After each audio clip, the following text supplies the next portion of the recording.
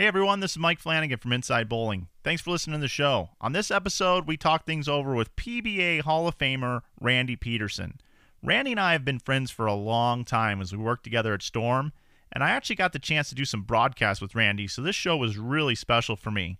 Of course, you know Randy from the PBA telecast today, as he's been broadcasting for over 20 years as the color analyst on the PBA Tour.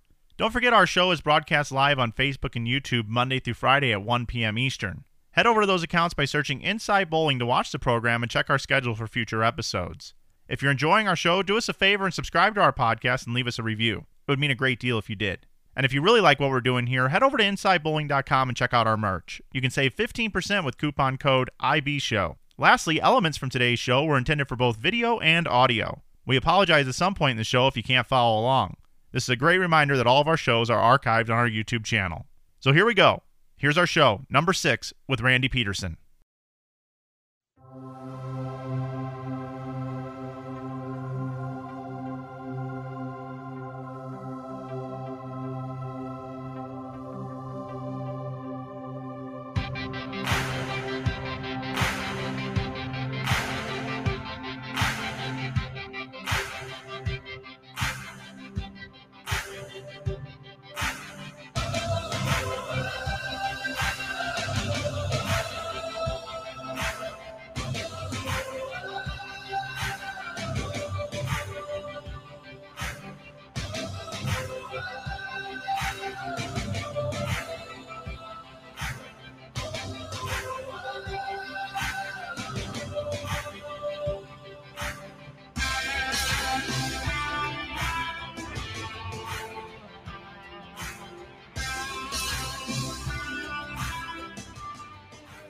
Hello, everyone. 1 past the hour on this beautiful April 20th, 2020.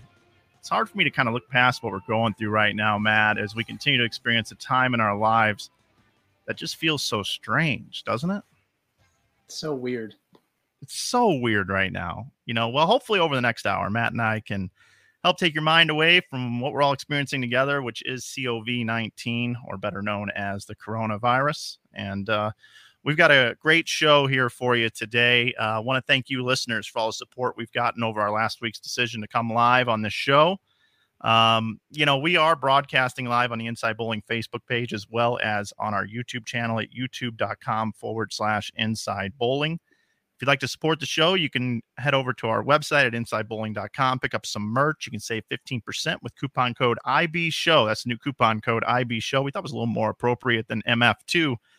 We'd like to invite all of you to get involved with our show today. It is going to be a good one here today, as we do have one of the greatest bowlers of all time, one of the nicest guys in bowling, one of the most entertaining as well.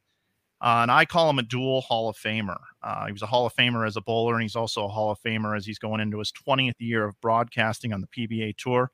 We'll be joined by color analyst Randy Peterson. So just an awesome guy and an awesome guest to have. We're glad that he's with us here on this Monday to share some light and enjoy his time with Matt and I. Matt, how was your weekend, buddy? Did you do anything interesting besides prepping for our show today? I know you've been working all weekend on that one. Yeah, no, just really kind of relaxing, enjoying some time with the family. It feels kind of like Groundhog's Day every single day. You wake up and you're like, yep, we're still in quarantine here and still kind of bored. But again, safety is the priority here. So I'm just grateful that me and my family are safe and we're all just kind of spending some time together, relaxing, and looking forward to the show every single day. It was nice to have the weekend off, though. I must say, for people that are out there, there's some like YouTubers and just people in different spaces that do something every single day, and it's really hardcore. I can only imagine how exhausting this is, because last week was just our beta testing week, really, and it still was a lot of work. So I'm looking forward to what the show has in store in the future, and just grateful to be back on this beautiful Monday.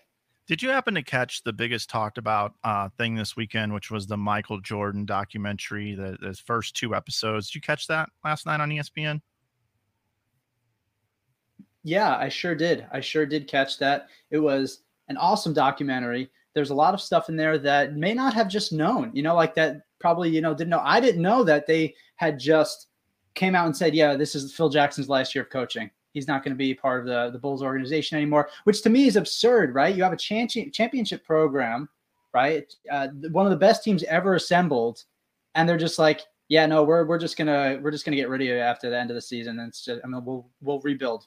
It seemed crazy to me. Great first 2 episodes. Really well done. 8 more to go, but looking forward to seeing what they do there. It's like the whole world was just revolving around waiting for this documentary to come out, and then afterwards on SportsCenter they broke down the documentary like by each little moment that happened throughout. It's a very strange time in the world right now. That's all I can say about that.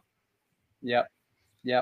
So speaking of unbelievable moments over the weekend, when Randy Peterson got back to us and said last week that he would join us on the show, we're happy as hell to have him here. So let's bring him in, Matt. Let's bring in Randy now. This is our guest this fine Monday. Welcome to the program, Randy Peterson. How you doing, buddy? Hey guys, how are you? I look a little dark. What happened? You do? I don't know what happened. You yeah, you were fine. You got a little silhouette.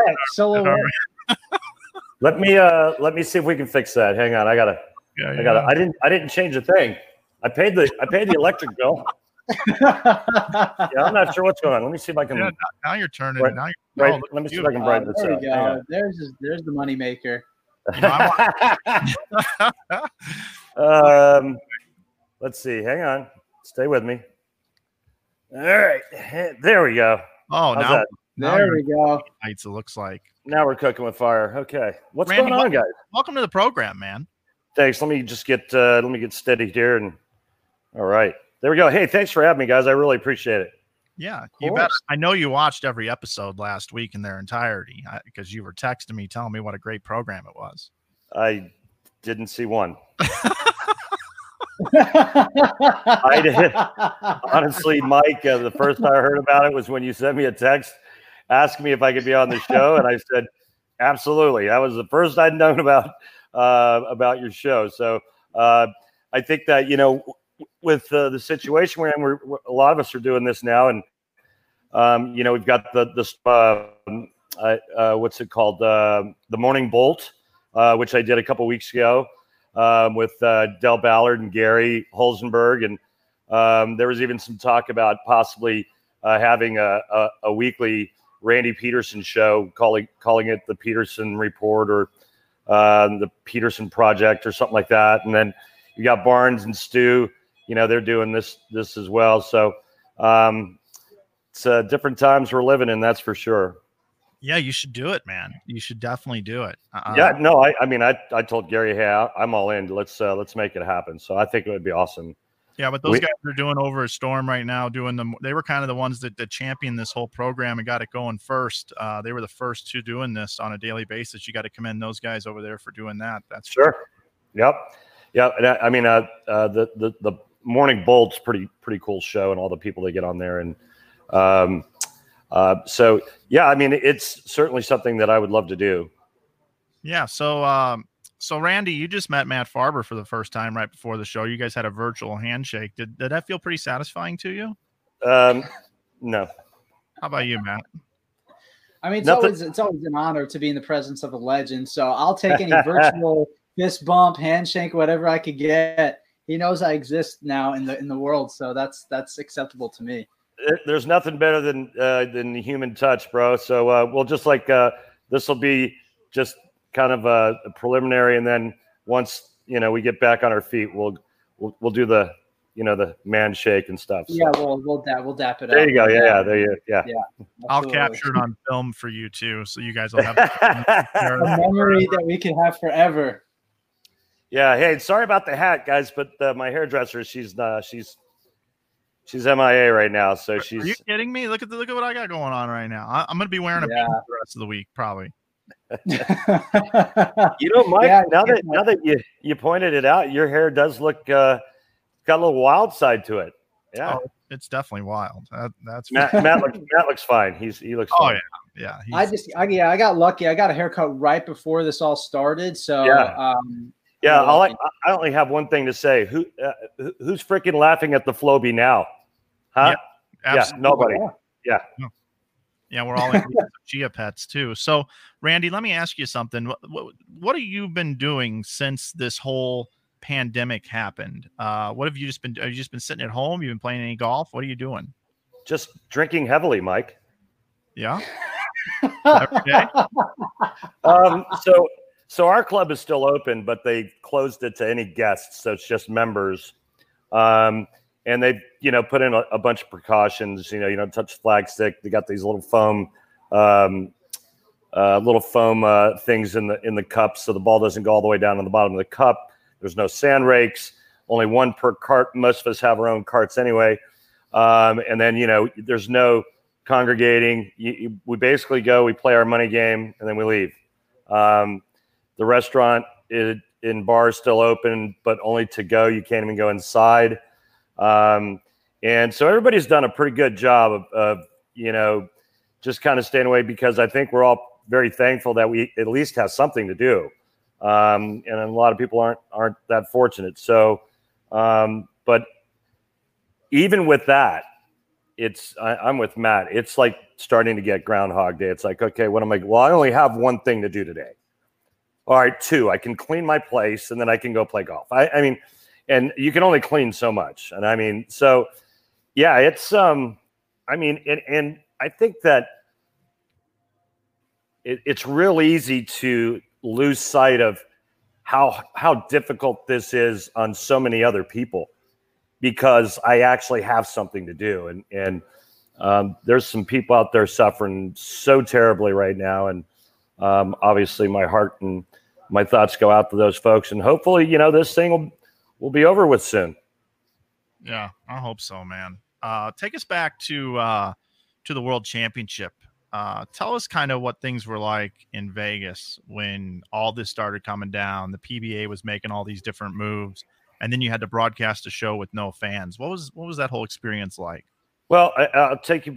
Let's go back a couple of days prior to the telecast when I'm getting ready to get on a flight. So my flight was leaving from Orlando to Vegas at 7:30 at night. And so I was up, packed, and standing by the phone. So we first got a message that said, "Hey, we're not sure what's going to happen." And I'm like, "Well, my flight leaves at 7:30." And of course, they're in Vegas. And I think that was the day they had the players meeting. And, all this this fallout hit me all at once. So I'm packed for 5 shows, suits and ties and shirts and whatnot. And 5 minutes before I'm leaving for the airport, I get the call that says, "We're only doing 1 show and there won't be any fans." And so I was like, okay, so now flight arrangements have to be changed. Obviously the accommodations were changed, and we get there, and, Vegas South Point's one of the busiest hotel and casinos I've ever been in, and they were half full. South Point's always got something going on. And even while we were there, they had something going on. They had, I think it was steer roping or some kind of rodeo thing. And even with that, the place was half full.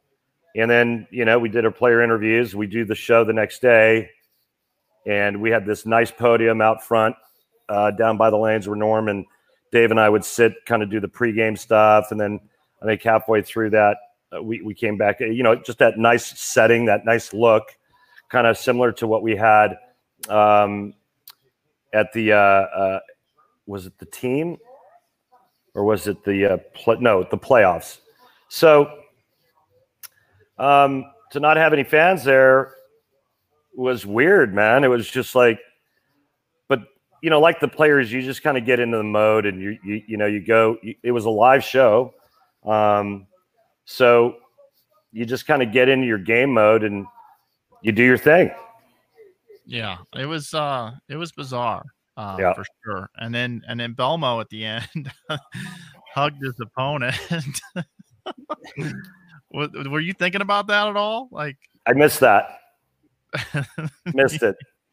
You're so used to seeing that, right? And it was, totally whiffed on that one. I think with the focus was so much on him winning in front of his family for the first time ever. Them all being there was pretty awesome and emotional, and we were all kind of wrapped up in that. I think we all kind of whiffed on the 2 hugging it out at the end.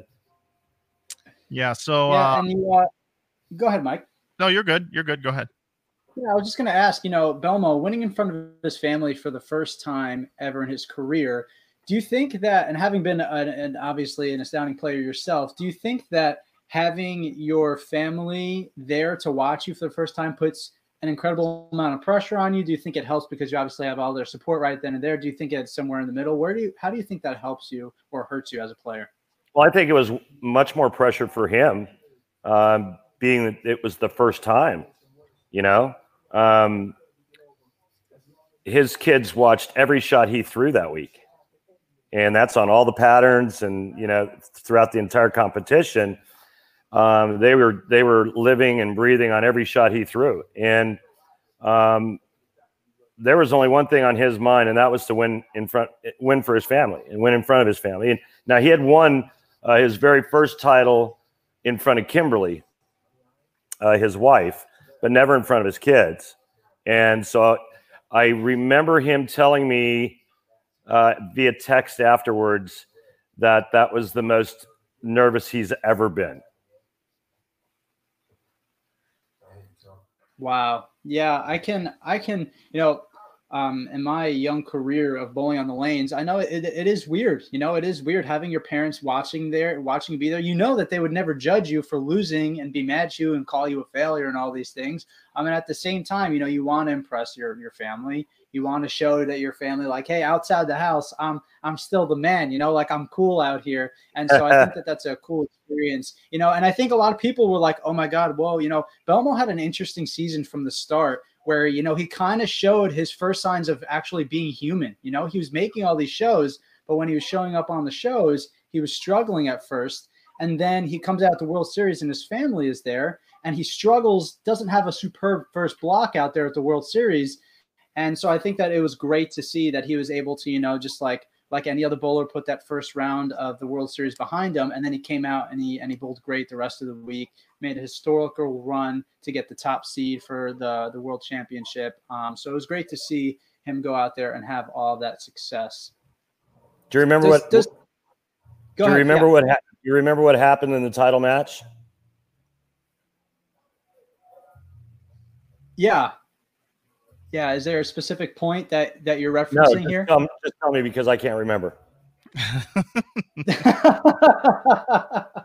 I can't even remember who he beat.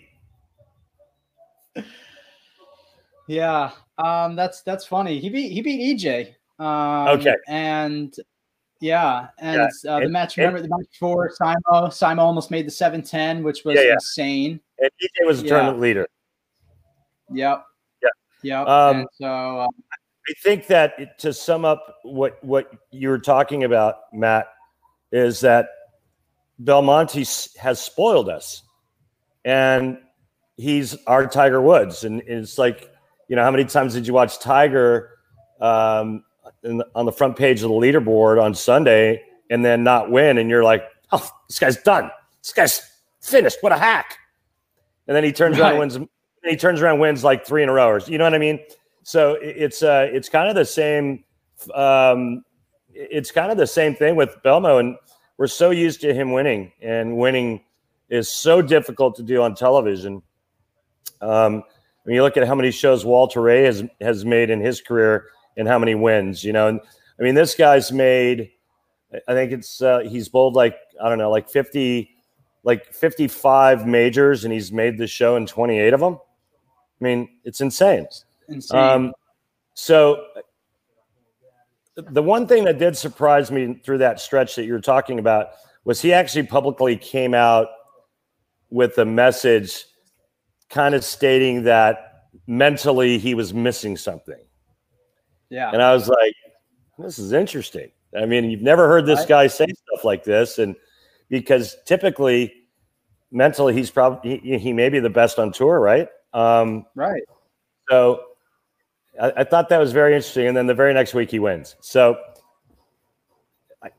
I think that Belmonte's going to be great for as long as his body holds up and as long as he wants to do it.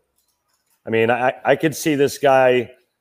I could honestly see this guy winning 18 majors. I mean, what is he, 37 years old, 36 or 37?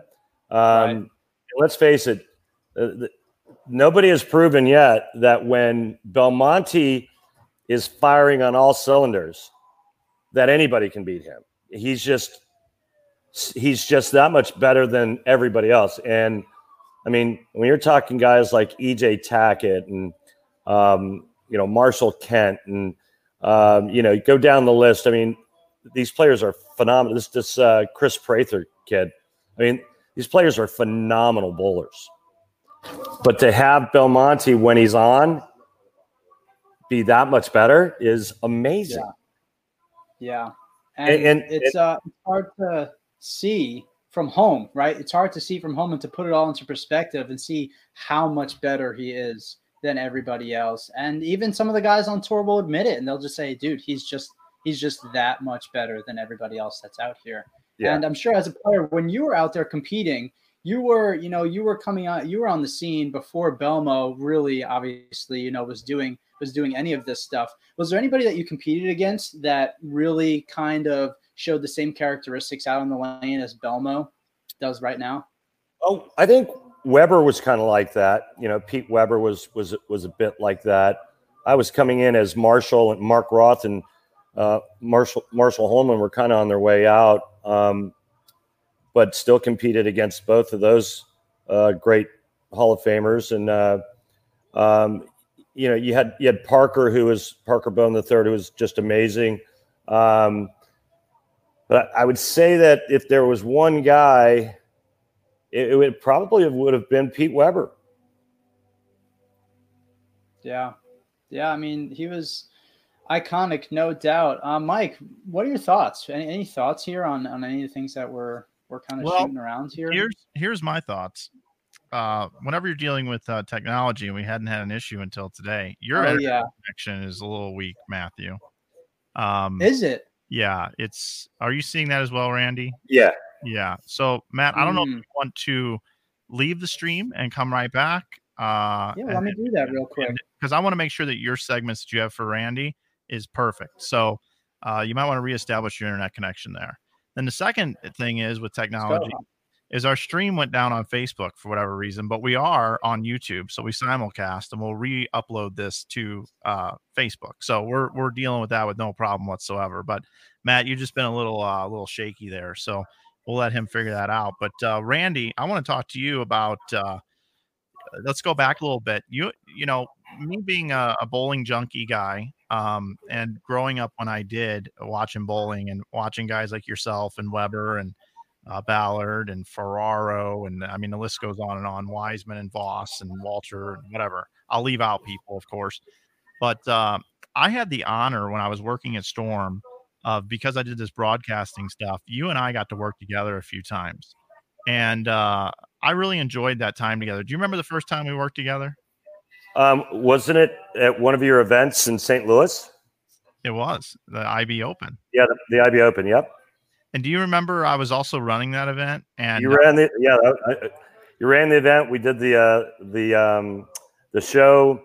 It was crazy. By the time I got to the show, I was so exhausted working on like no sleep, and I was getting ready to work with you for the first time ever. And here I am pinching myself like I'm getting ready to work with Randy Peterson.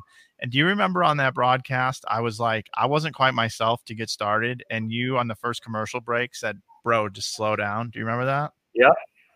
And then it wasn't too much longer after that is when I pulled out the French tickler reference to a light shot that tripped out a bucket, and I had no idea what I was saying. But that goes down in history for me for a couple of reasons. It was an honor.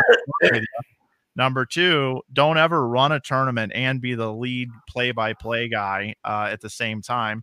Yeah, that's rough. And then number three, we didn't know each other that well, but you took the time, number one, to come to the event. Number two, to help me out when I was struggling.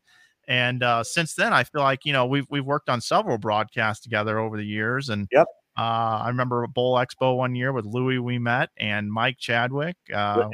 That beautiful Storm booth we had, it was awesome. We did. That was awesome. And then I remember a few years later, we had Bo Burton come in and we did some work with Storm together, and you anchored a couple sets there as well. Mm-hmm. It's just been fun over the years having the opportunity to work with you. I learned a lot from you. So I just wanted to mention that to everybody that was watching, that working with RP is always a blast. And those times in Vegas, we had some good ones, huh? I don't know what you're talking about. Yeah, I don't know. I can't No, talk. we had some good goes in Vegas. That's for sure. I want to say that this one year, you just kept everything you touched. You kept winning. Yeah. You just had a wad of cash and everything, and you'd bet on a game and you'd win, and you hit this game and that parlay. And every morning when I saw you to go to work, oh, bro, killed him again last night. I'm like, geez, guy had just a wad of money that could choke a horse, and it was like you were so hot that week. Yeah, and you bring back memories for me, but I don't think I've told too many people this. I'm going to say it publicly now. I have not placed a bet since November of 2018. I decided to shut it down completely. And Wow. I have not placed a single bet. I play in a fantasy sports league still with my friends and stuff, but I've been focusing on my business, and things have gotten a lot better since I've just dedicated myself to just enjoying sports for what it is and less distractions. It's been a good move for me. Lee Champion is exactly right. What happens in Vegas stays in Vegas. They have a new motto now. Well, they used to before they shut Vegas down. I don't know if you guys heard it. It's whatever you bring to Vegas stays in Vegas. So, yeah. Like Matt has his internet back working okay. Yeah, Matt, you're much more handsome now. Mike, you kind of look a little. You got a little Dan Patrick look going with the professional mic and the stand there, and I mean, I'm feeling like I'm still back in the '80s with dial-up AOL internet here, and you're just all decked out. Yeah, well, now my head's not going to fit through that door. You can see Dan Patrick is my idol. I love that guy, so I appreciate the reference very much. But Matt, I think you've got some things queued up here, some technology things that we can go over with Randy that I think our fans of our show will really enjoy. So what do you got for us first? Yeah, so first, actually, I think we're just gonna dive into it here. Actually, Randy, do you want to do some bowling, or do you want to do some fun first? Oh, I'm all about fun.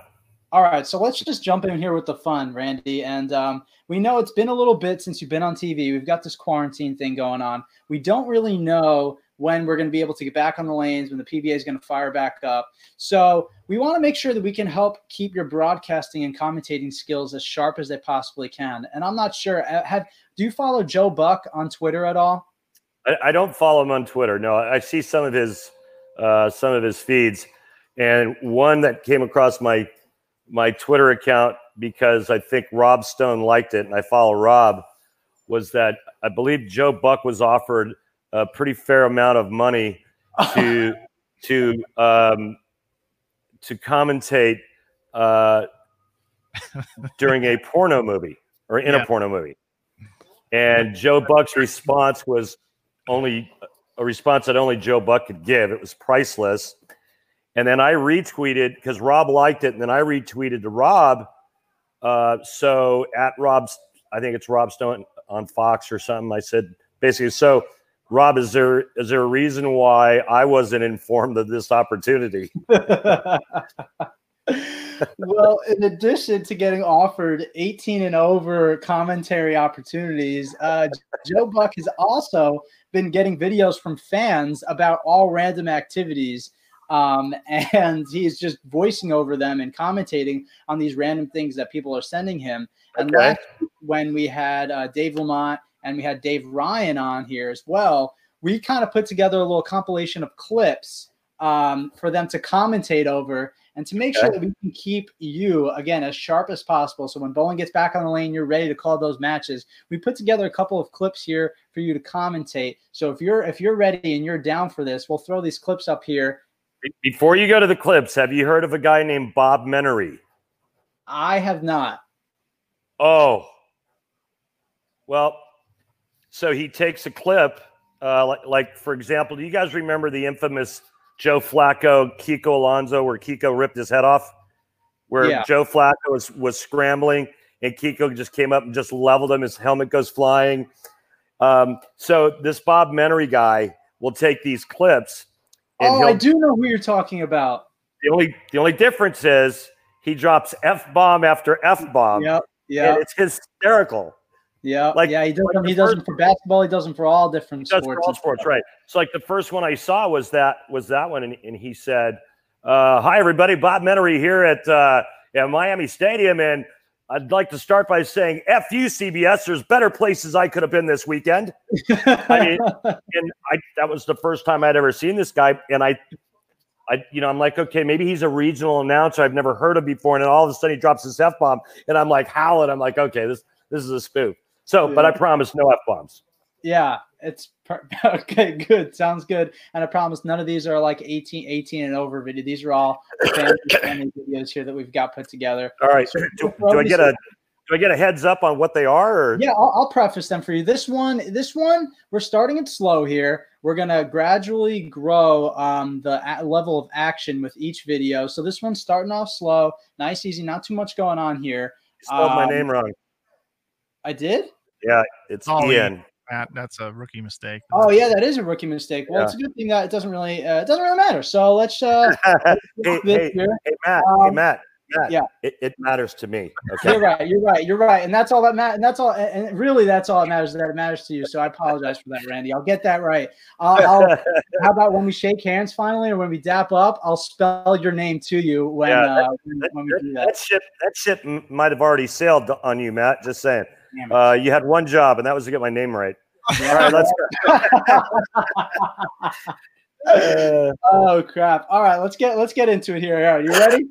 Yeah. All right.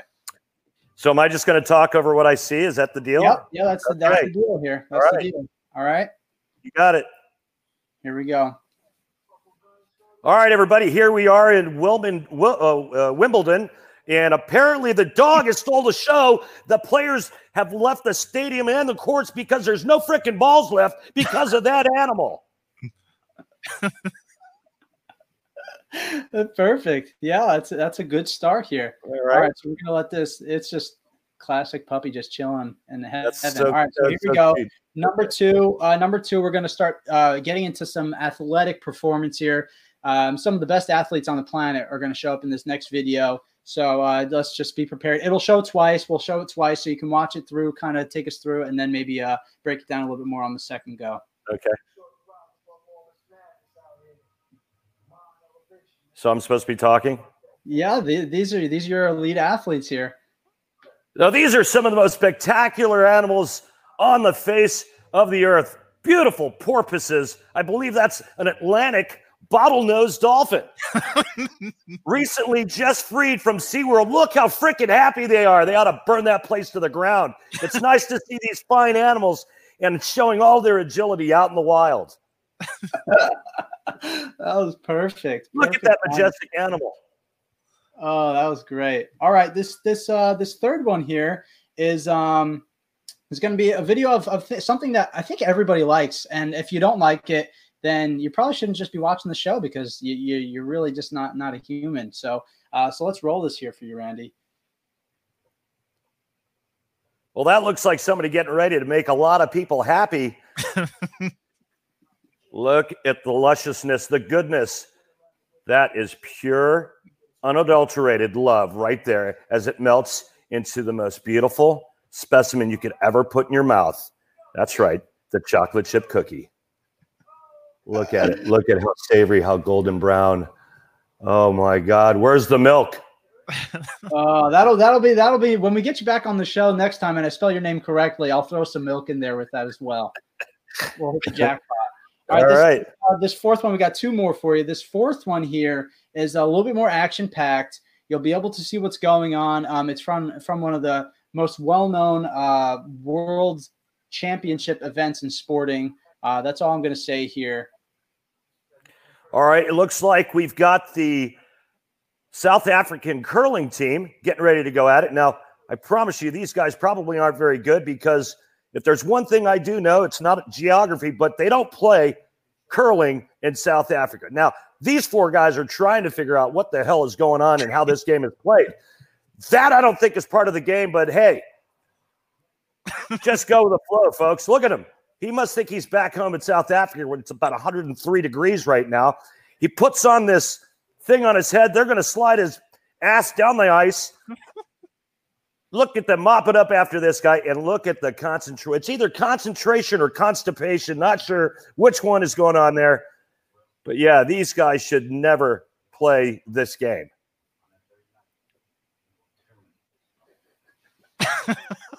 Ever. All right. Human Randy, you're doing great, man. This is the last one here. And to preface this, when Dave Lamont came on, we showed a race from the Canterbury Park extreme races that they have there in Wisconsin. And the first one that we showed was Llama and Unicorns. And then we had Dave Ryan on, and we showed him he called a zebra race. And so now we pulled up this own little special extreme race for you. And let's see you call this one. Just so you know, unicorn. No, it's unihorn. Okay, thanks. Go ahead and run it. Okay, ready? Here we go. All right, here we are at Canterbury Park, and it's an ostrich race. Holy crap, I've never seen anything like it. And look at the midgets falling off of these animals.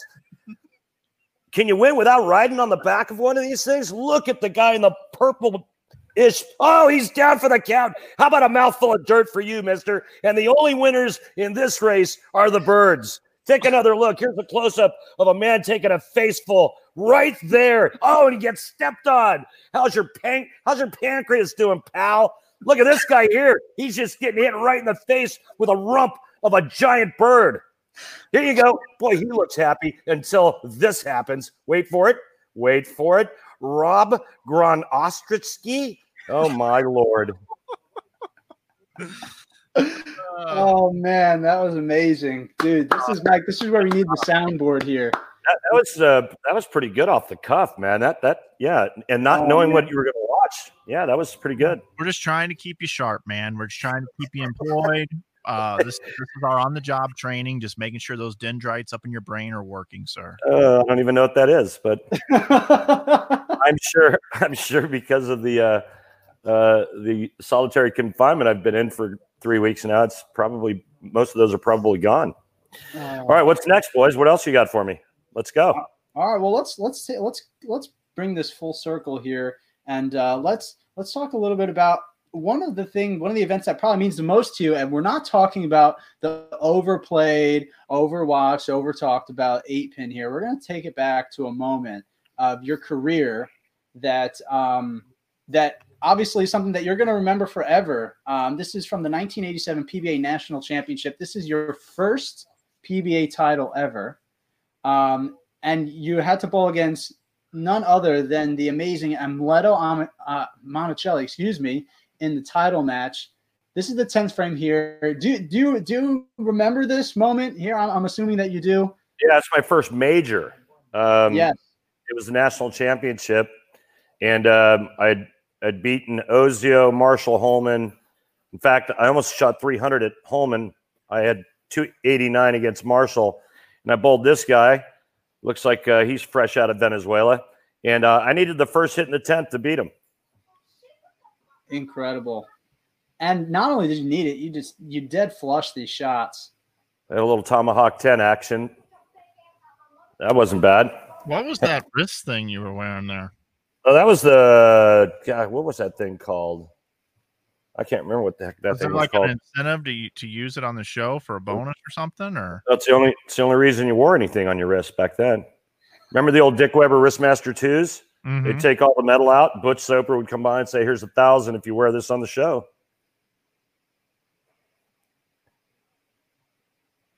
I think that was the winner. Yeah, that was right there. I think that was the winning shot. I can't remember if I needed the first hit or if I needed a double. Well, I don't think you could have locked him out. I think Amleto. That's right. He got up and left a 4-pin to lose. Yep. That's exactly right. What was going through your mind during this moment? Would you rather, in this type of a situation, were you ever have a strategy where you were a go first in the 10th always kind of guy? Did you kind of see who you're bowling against? Did you like to put the pressure on the other person? Did you like to be sitting on the bench and have to double the win? What were you like when you were bowling big time? I was I was the guy that my first choice was which lane I liked better. So that was my first choice. And then after that, I liked the ball in my hand, and I like to finish last. Now, obviously, I didn't get that choice because Amleto was a tournament leader. So Look at the face with no wrinkles, and look at me now. I look like a Shar-Pei with a drinking problem.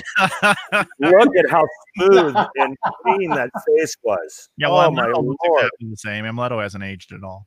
No, well, he runs 25 miles a day. Yeah, okay. He needed 2 strikes to win. I don't know if he got the first one or not, but he 4 pins to lose. Oof. Oh, he yanked the crap out of that. Come on.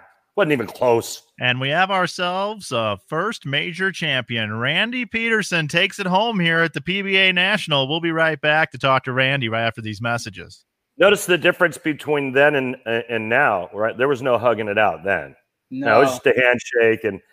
And now these guys are always hugging. And I'm not sure what I like better, just the regular handshake or, seeing the camaraderie with a lot of the guys. But seems like everybody hugs it out, even if they don't like each other, except Rash and Belmo. Yeah, we turned it into the Care Bears tour a little bit. Yeah. He's hugging it out. Were you ever, Randy, a guy that would give somebody high five in match play? Let's wait for the hug. Oh, yeah. That wasn't even close to what they're doing nowadays. No, that was like with your in-laws because you have to. Dude, that was a total FU hug. Yeah. That's exactly what that was. Yeah. I was like, yeah, F you. Okay. Thanks. Make it look good for the camera, Yep. Something that always boggles my mind is, I know when I'm bowling, I could be your best friend. I could be your brother. I could be whoever it is. If I'm bowling against you, there's no chance that I'm going to give you a high five when I'm bowling against you in match play. I'll give you like if you make a 7-10 or a big 4, I'll say, okay, nice shot, nicely done. Yeah. Respect. Right. Sometimes you see these people and they're bowling a match play and they're like, hey, good shot. Like, I'm trying to beat you. I'm not trying to root you on. Yeah. It was something that started, I don't know how long ago on the tour. And, during qualifying, everybody would, you get a strike and everybody's hands out. And I'm like, okay, well, it's just kind of the way it's done. Once you got to match play, though, that there was only a couple of guys that did that.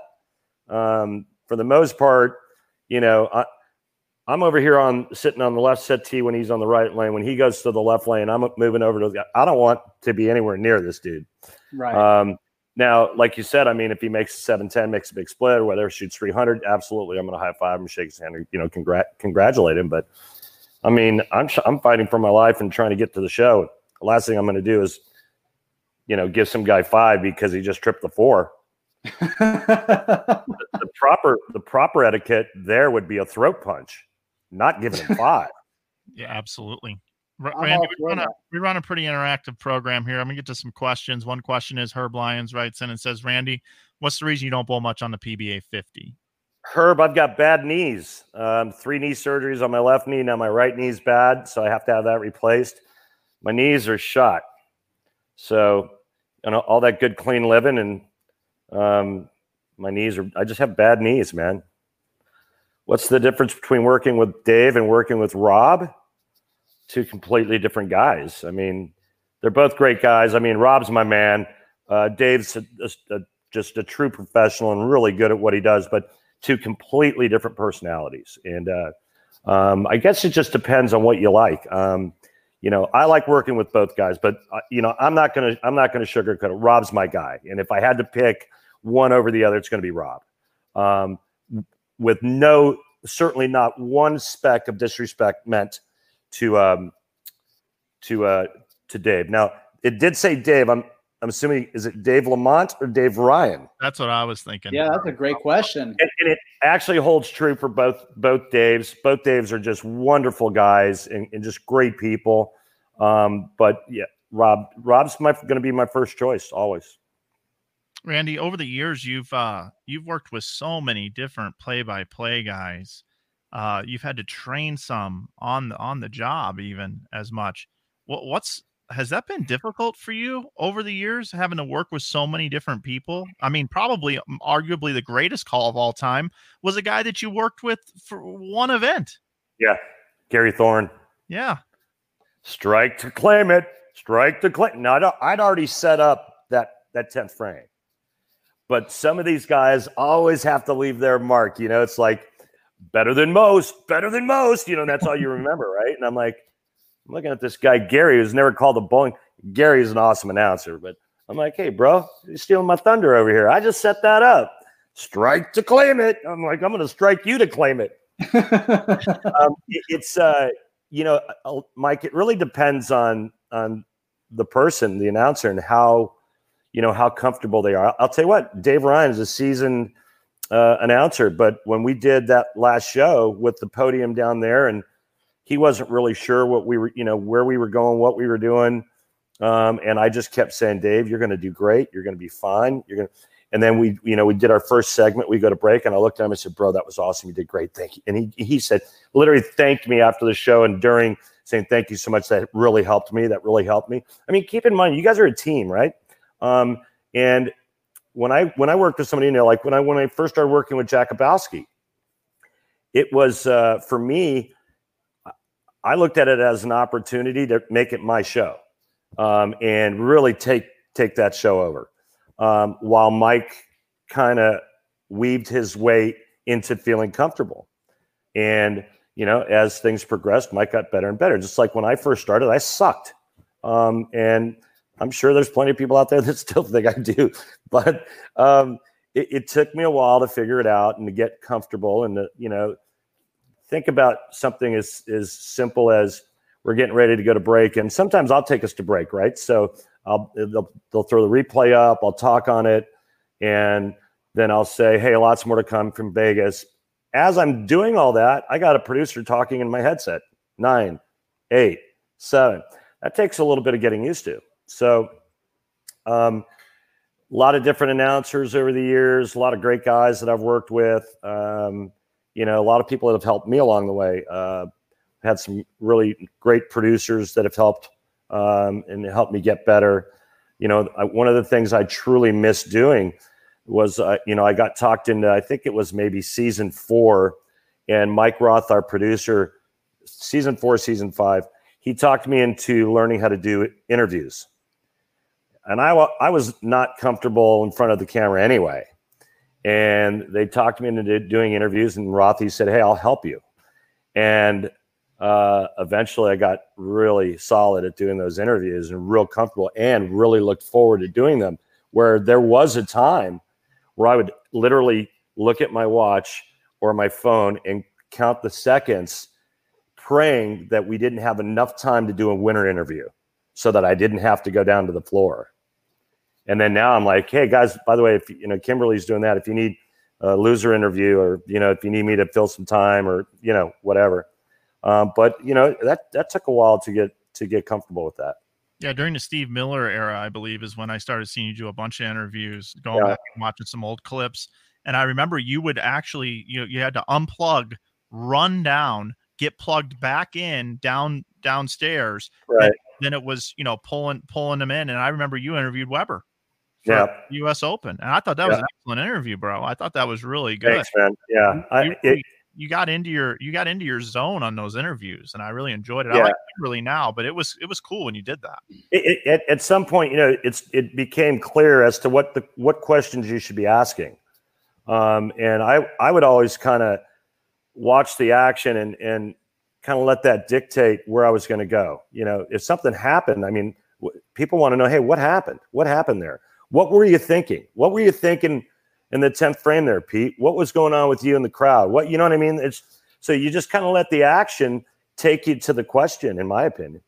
Yeah, and a good tip for anybody that goes back and watches those on YouTube. But the other thing I liked about you is you always had on the big coat, and by that time of the day, your sport coat was kind of a little bit not perfect, and it always seemed to be a little bigger on you too, for whatever reason. And you would get out of the way. As soon as you were done with the question, you and the microphone just darted out. And it was like the Batman walking away from this thing. Well, and the reason for that is, if the interview's over, they don't want to see me. They want to see the winner. Exactly. Get out of the way and give him his moment. Yep. This show is not about me. This show is about the players.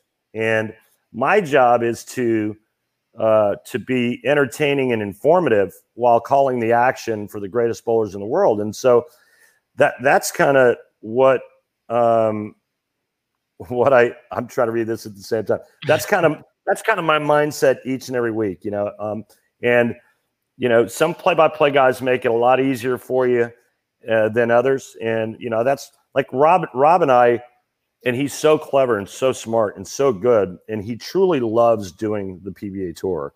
And Rob's a big shot at Fox. So we're lucky to have him. Let me read this question. Randy, any players back in the day you absolutely hated crossing with during competition for one reason or another, such as too slow a pace for you, bad attitude, too vocal? Yeah, there was one guy that I hated crossing with or bowling next to, and that was Ernie Schlegel because he was so freaking slow. Who was Rash is tough to bowl, or he was, because he balks a lot. He used to anyway. When I was still competing, he would balk a lot. Some of the guys back in the day when they'd strike, they'd slap their hands like this, and you could hear him if you were down on 1 and 2. You could hear him on 31 and 2. But because back then a lot of guys did that. But honestly, I don't remember a lot of guys I hated bowling next to or with. It was just the slow guys that nobody liked, being near or bowling with. It was better bowling with them than next to them. But Schlegel was one of the slowest ever. And I'm not saying that because I left an 8-pin on him and he danced around like a drunk monkey. Okay, I'm saying that because I hate him. Yeah. Other than that, what's your favorite announcing tagline you use? Bartender, make it a double. That's actually Rob's. My favorite is a new one that I broke out at the World Championship that really didn't get enough attention. So, okay. Matt, I'm gonna throw it at you because it really didn't get enough press. Somebody threw this massive messenger, and then when we replayed it, and I said, and here, blah, blah, and I said, and here's so-and-so doing his best Geppetto, carving wood. And I got nothing. I mean, it was like crickets. Now, Dave Ryan thought it was hilarious. He couldn't breathe, but yeah. And everybody in the booth thought it was hilarious. But I got no write-up on social media for it. Nothing. Doing his best Geppetto. Now, the only thing I could think of was nobody knew the name of the guy who carved Pinocchio. And his name's Geppetto. Yeah, it's probably it's just too old of a reference, I guess, in today's. Maybe I got to get. I'll come up with like some Little Wayne references or something. I don't know. He may even be a little too old too. You might have to Drake, Tory Lanez. Drake's a good one. Everybody knows Drake, so I would say Drake over Wayne. Well, guys, listen. Just so you know, I'm looking for writers. So anytime you want to drop me lines, I have this memo on my phone of all these lines. Like I came up with cooler than a polar bear's feet. His pillow is cool on both sides. Just fun stuff like that. Just try to drop in. Try not to get carried away with that, but drop one in here and there and get people talking about it. We have a guy on our staff named Gray Marshall, the Ringing 10. You may have seen the Ringing 10 on Twitter. Yeah, all the funny memes and everything. I followed them. Yeah, we brought him on board. He's part of Inside Bowling now, and he's the one that's been asking some of these questions. So we'll get him on the writing, and I'll make sure I put you two in touch because awesome. That's all the guy does. I think they're the ones that did the Reunited bit with Rob Stone and I last year. Yeah, it was hilarious. And then Rob comes to me and goes, "This is absolutely brilliant. It's genius." He says, "Who are these people?" I said, "I don't know who they are." Yeah, well, we saw him, and Gray's part of our team now here at Inside Bowling. That's tremendous. Well, congrats on that. He's a great dude.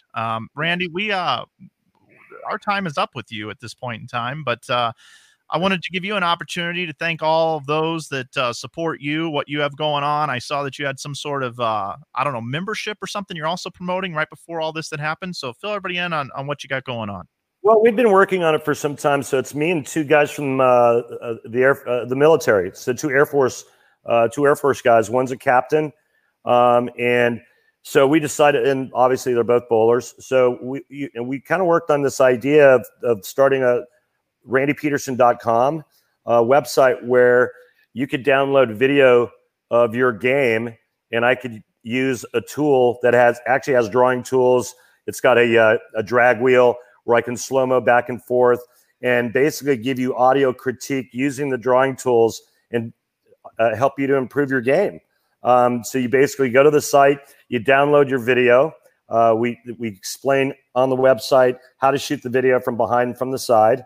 And then I go and I do like a three 3-minute lesson, 3 to 5 minute lesson on both pieces, on both angles. I send it back, upload it. The military guys contact the customers and let them know that their video has been critiqued and it's now ready to be viewed. It gets sent back to their email, and they can watch their video. The nice thing also about it is there's locker storage on the application that I use to do the lessons on, to where I could actually store. And then if somebody were to buy a series of lessons, we could then split screen and show the before and after at the same time using all the same drawing tools, so you can actually see the progress. And then also there's a small membership area that we add content to, insider trading information. Honestly, we don't do that, but behind the scenes stuff that you would never see. Me interviewing Belmonte an hour before the show, or 2 hours before the show, or the night before. Me talking to Norm Duke with a beer at South Point. Me, just kind of behind the scenes stuff that you'd never see. Telling the viewers a little bit about these guys you wouldn't know. Cool. And how do people do that? Over at randypeterson.com? randypeterson.com. Remember, Peterson is a D S-E-N. and all E's. That's yeah, right. Yeah. SEN for all you rookies out there that don't take your time to spell check when you have guests on your show. Make sure you get it down. Hey, Matt, it's okay. You're young, and it's a knee-jerk reaction to the spelling of Peterson. I'm surprised you got the D right, honestly. No, I see. I knew that. I was like, I know his last name's not the traditional Peterson here, so I'm not going to fall for it. I'm not going to throw that T in there instead of the D.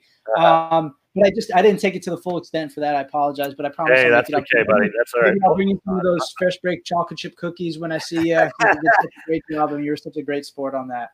Well, thanks. And I'm hoping that this isn't the last time you have me on, because it was a lot of fun. That segment with that, hey, do the commentary, that was priceless.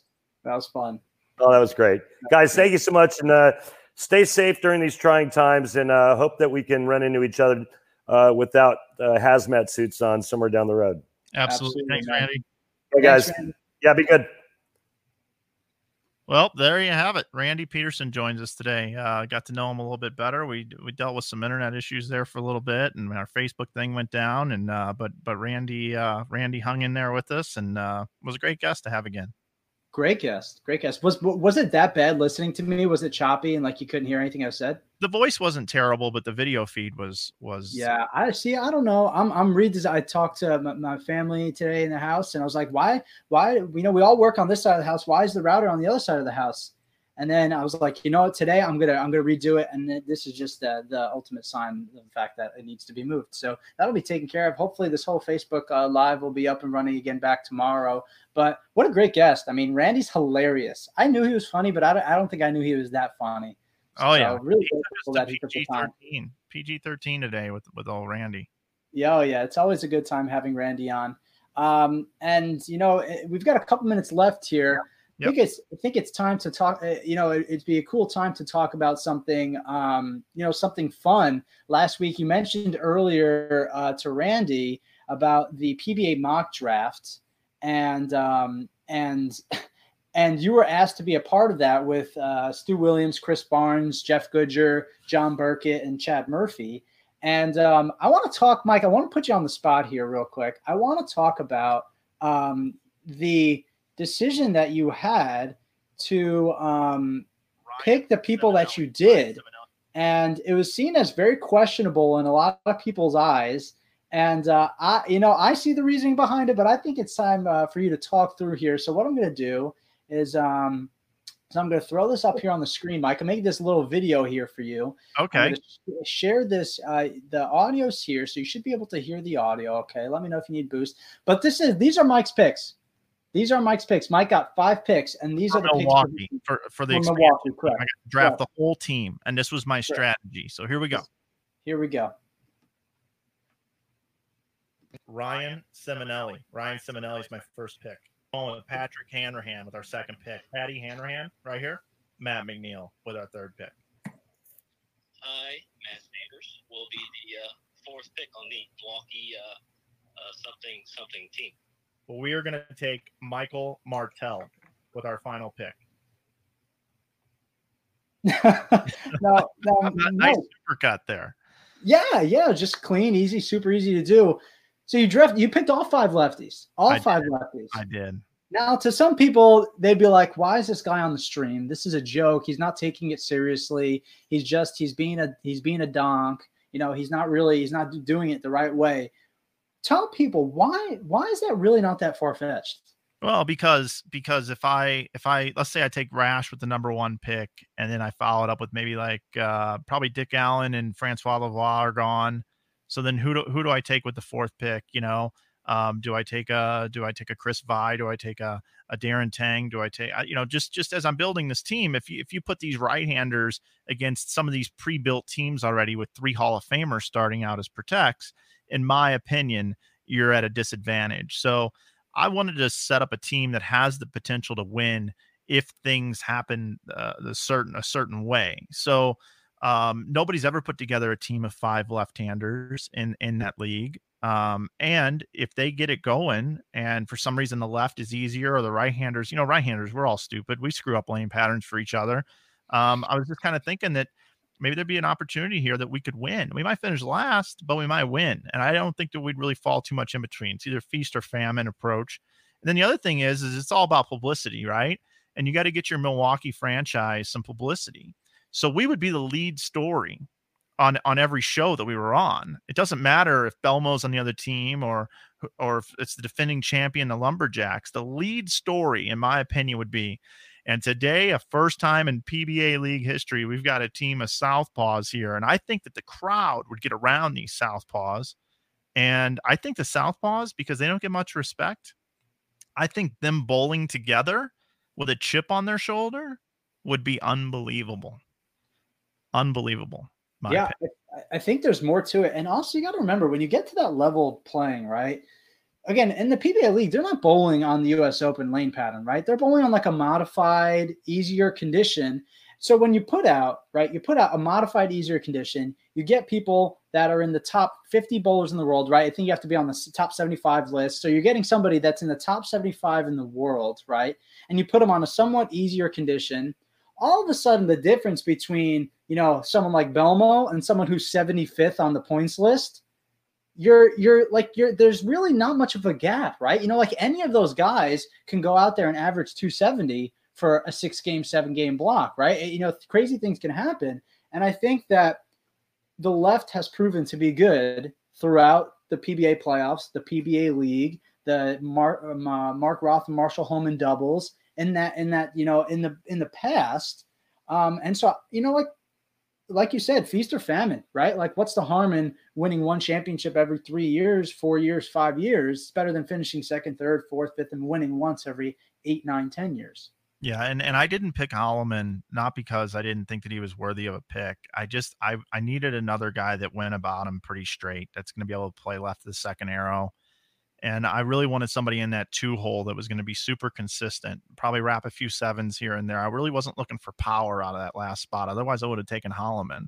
But that lineup shakes out kind of like the Simonelli Bulls anchor. The leadoff bowler is debatable, but probably would be Matt Sanders. Martell would bowl second. Hanrahan would bowl third, and Matt McNeil would bowl fourth on that team. And even though Simonelli has a high rev rate, he's got the ability to crank up the ball speed and just stay crank up the ball speed. I think that's even an under that he can throw it a million. Yeah. So, and the big thing coming out of this, and we're running out of time until tomorrow, but the one thing that I am interested to see is whenever this draft happens, is it going to be talked about? Is somebody going to bring up, will one of the expansion teams take all left-handers? And will people think about it now? I don't know if they will or not. Probably not. People are too scared to do it. But if it was me, based off of who's in the draft pool, you got one superstar in the draft pool, and the rest of the guys are all accomplished players, but they're not top 3 Hall of Fame like some of these other teams have that have started that way. And I just feel like that's really important to put together a strategy to win, your first year in this PBA league. It's not about finishing third or fourth or mid pack. It's about winning the league, and that's why I took that strategy. Yeah, well, bold strategy, as they say in dodgeball, bold strategy, Cotton. Let's see how it plays out. Unfortunately, we won't, because it's not a real draft. It was just a little fun mock draft. But Mike, do you think that you would actually potentially do something like that if you were the manager of a team, right? And you got to draft your team. Would you do something like that from scratch? Yes. Yeah, but I wouldn't take that approach if I already had Duke and O'Neal. Okay. You know what I mean? I wouldn't say let's find a lefty to protect and enroll with, all of our 2 picks will be left-handed. No, I wouldn't do that. The other thing that I contemplated was putting together a really young team of bowlers consisting of like Brad Miller, BJ Moore, Nick Pate, the Tangs, Chris Vi. Basically just the house. Yeah, I considered that approach as well. AJ Johnson. I would have picked AJ Johnson probably as my first pick on that team. I think that would be a good play from like a media standpoint, from a promotion standpoint. You put the house, 5 people from the house, all on the same team together. Because I would have taken AJ Johnson though first, so it wouldn't have been quite the way that you did it. But I would have taken AJ if I was taking that approach of young right-handed bowlers, nothing to lose, don't know any better than just to go out there and win. Right. Then I could have potentially done that. Yeah, I think. I think there's so many different strategies, and and I think it's hard as well when you have the best bowlers in the world. It's like you've got great bowlers, and any of them that are out there could be a good pick. And it also kind of stinks for some people because you're being judged based upon such a small portion of bowling. When you go out there, you're getting only a couple shots a game. And if you guys lose in the first round, you're literally only getting a couple shots on television inside of that. And you're not getting as much experience, and you're not getting, maybe the time of observation for people to understand, like, hey, this person would be really good to have on our team. Unfortunately, if you throw 3 bad shots and you eliminate in the first round, and you threw 3 out of 5 bad shots, you're probably not going to be asked to be back again. Yep, probably not. Speaking of being back again, we'll be back tomorrow. Yep. End of our show for today, Matt. Went by really quick again, as always. Maybe we'll add extra hours once we get these sponsors, but hopefully we help spend some time with you today and pass some time and enjoy some bowling talk along with Randy Peterson earlier today. What a great guest. So, Matt, I'll see you tomorrow. Same time, right? Yeah, same time. Hopefully Facebook Live working tomorrow. And no spelling errors. So let's appreciate everybody tuning in. Heading on over to our YouTube. We're definitely going to get this posted up on Facebook. So thanks again, guys. We really appreciate it. And we hope that you all have a fun, safe day. Yep. And our guest tomorrow, Chuck Gardner. Definitely want to stick around for that one. Chuck Gardner. He's got a lot of fans out there. Looking forward to talking over with Chuck. Some Bowl for Life, some Brunswick, whatever else he's got going on. We'll see you guys tomorrow here on the Inside Bowling Show. See you tomorrow.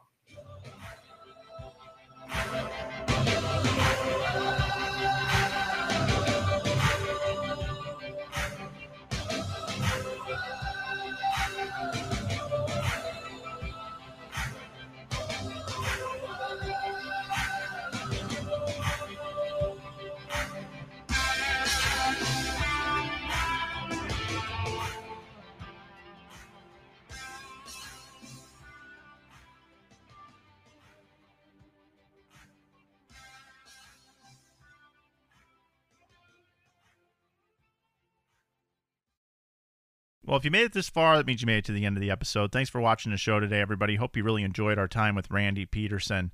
This show was really the show where I started campaigning about my all-lefty fantasy draft for the PBA League draft that will be coming up in a few weeks here. And it was fun to have Randy play along. Also, I highly encourage you, if you're just listening to this in audio form, to head over to our YouTube channel, youtube.com/Inside Bowling. And fast forward to the time when Randy does the play-by-play voiceover of the ridiculous things. I know you could enjoy it through audio format, but to put a picture with the words, you're going to really enjoy that one. So make sure that you check that out. After the show, Randy sent me a personal message and said he had an absolute blast. And I think when you book these guests sometimes, they go, oh, geez, I got to give up an hour of my time. What's this going to be like? Am I going to get asked all the same questions over and over again? But Randy truly enjoyed his time on the show today and thought that we did a really good job. So that was really cool, being episode number 6, that Randy would give us a compliment like that. And we will have Randy on again in the future, I'm sure. One of the other things I wanted to say about Randy Peterson is, I think sometimes we don't really know how good he is, and we take him for granted. The old saying is, you don't know how good something is until it's gone. And I think that's really true when it comes to Randy Peterson. I don't think it's fair that he gets compared to Bo Burton because it's completely different eras of bowling. Randy's told me off air before in the past, just having conversations, that there's a lot of pressure when you sit as the color analyst on the PBA Tour from the networks. You see, let's face it, not everybody loves the hardcore bowling dialogue. And what Randy has been able to do is to bring in a new audience with a lot of the fun and humor that he brings to the broadcasts. I've spoken with people like Dave Ryan in the past, Dave Lamont, and they really talk about how Randy really preps for these shows as well as any analysts that they've worked with in other sports. So that's going to do it for our episode with Randy Peterson. Again, everybody, if you could leave us a review wherever you listen to your podcast, or if you could just give us a little 5-star rating, we would certainly appreciate it. Be sure to check back for future episodes, and as we always say here, stay safe and stay healthy, everybody.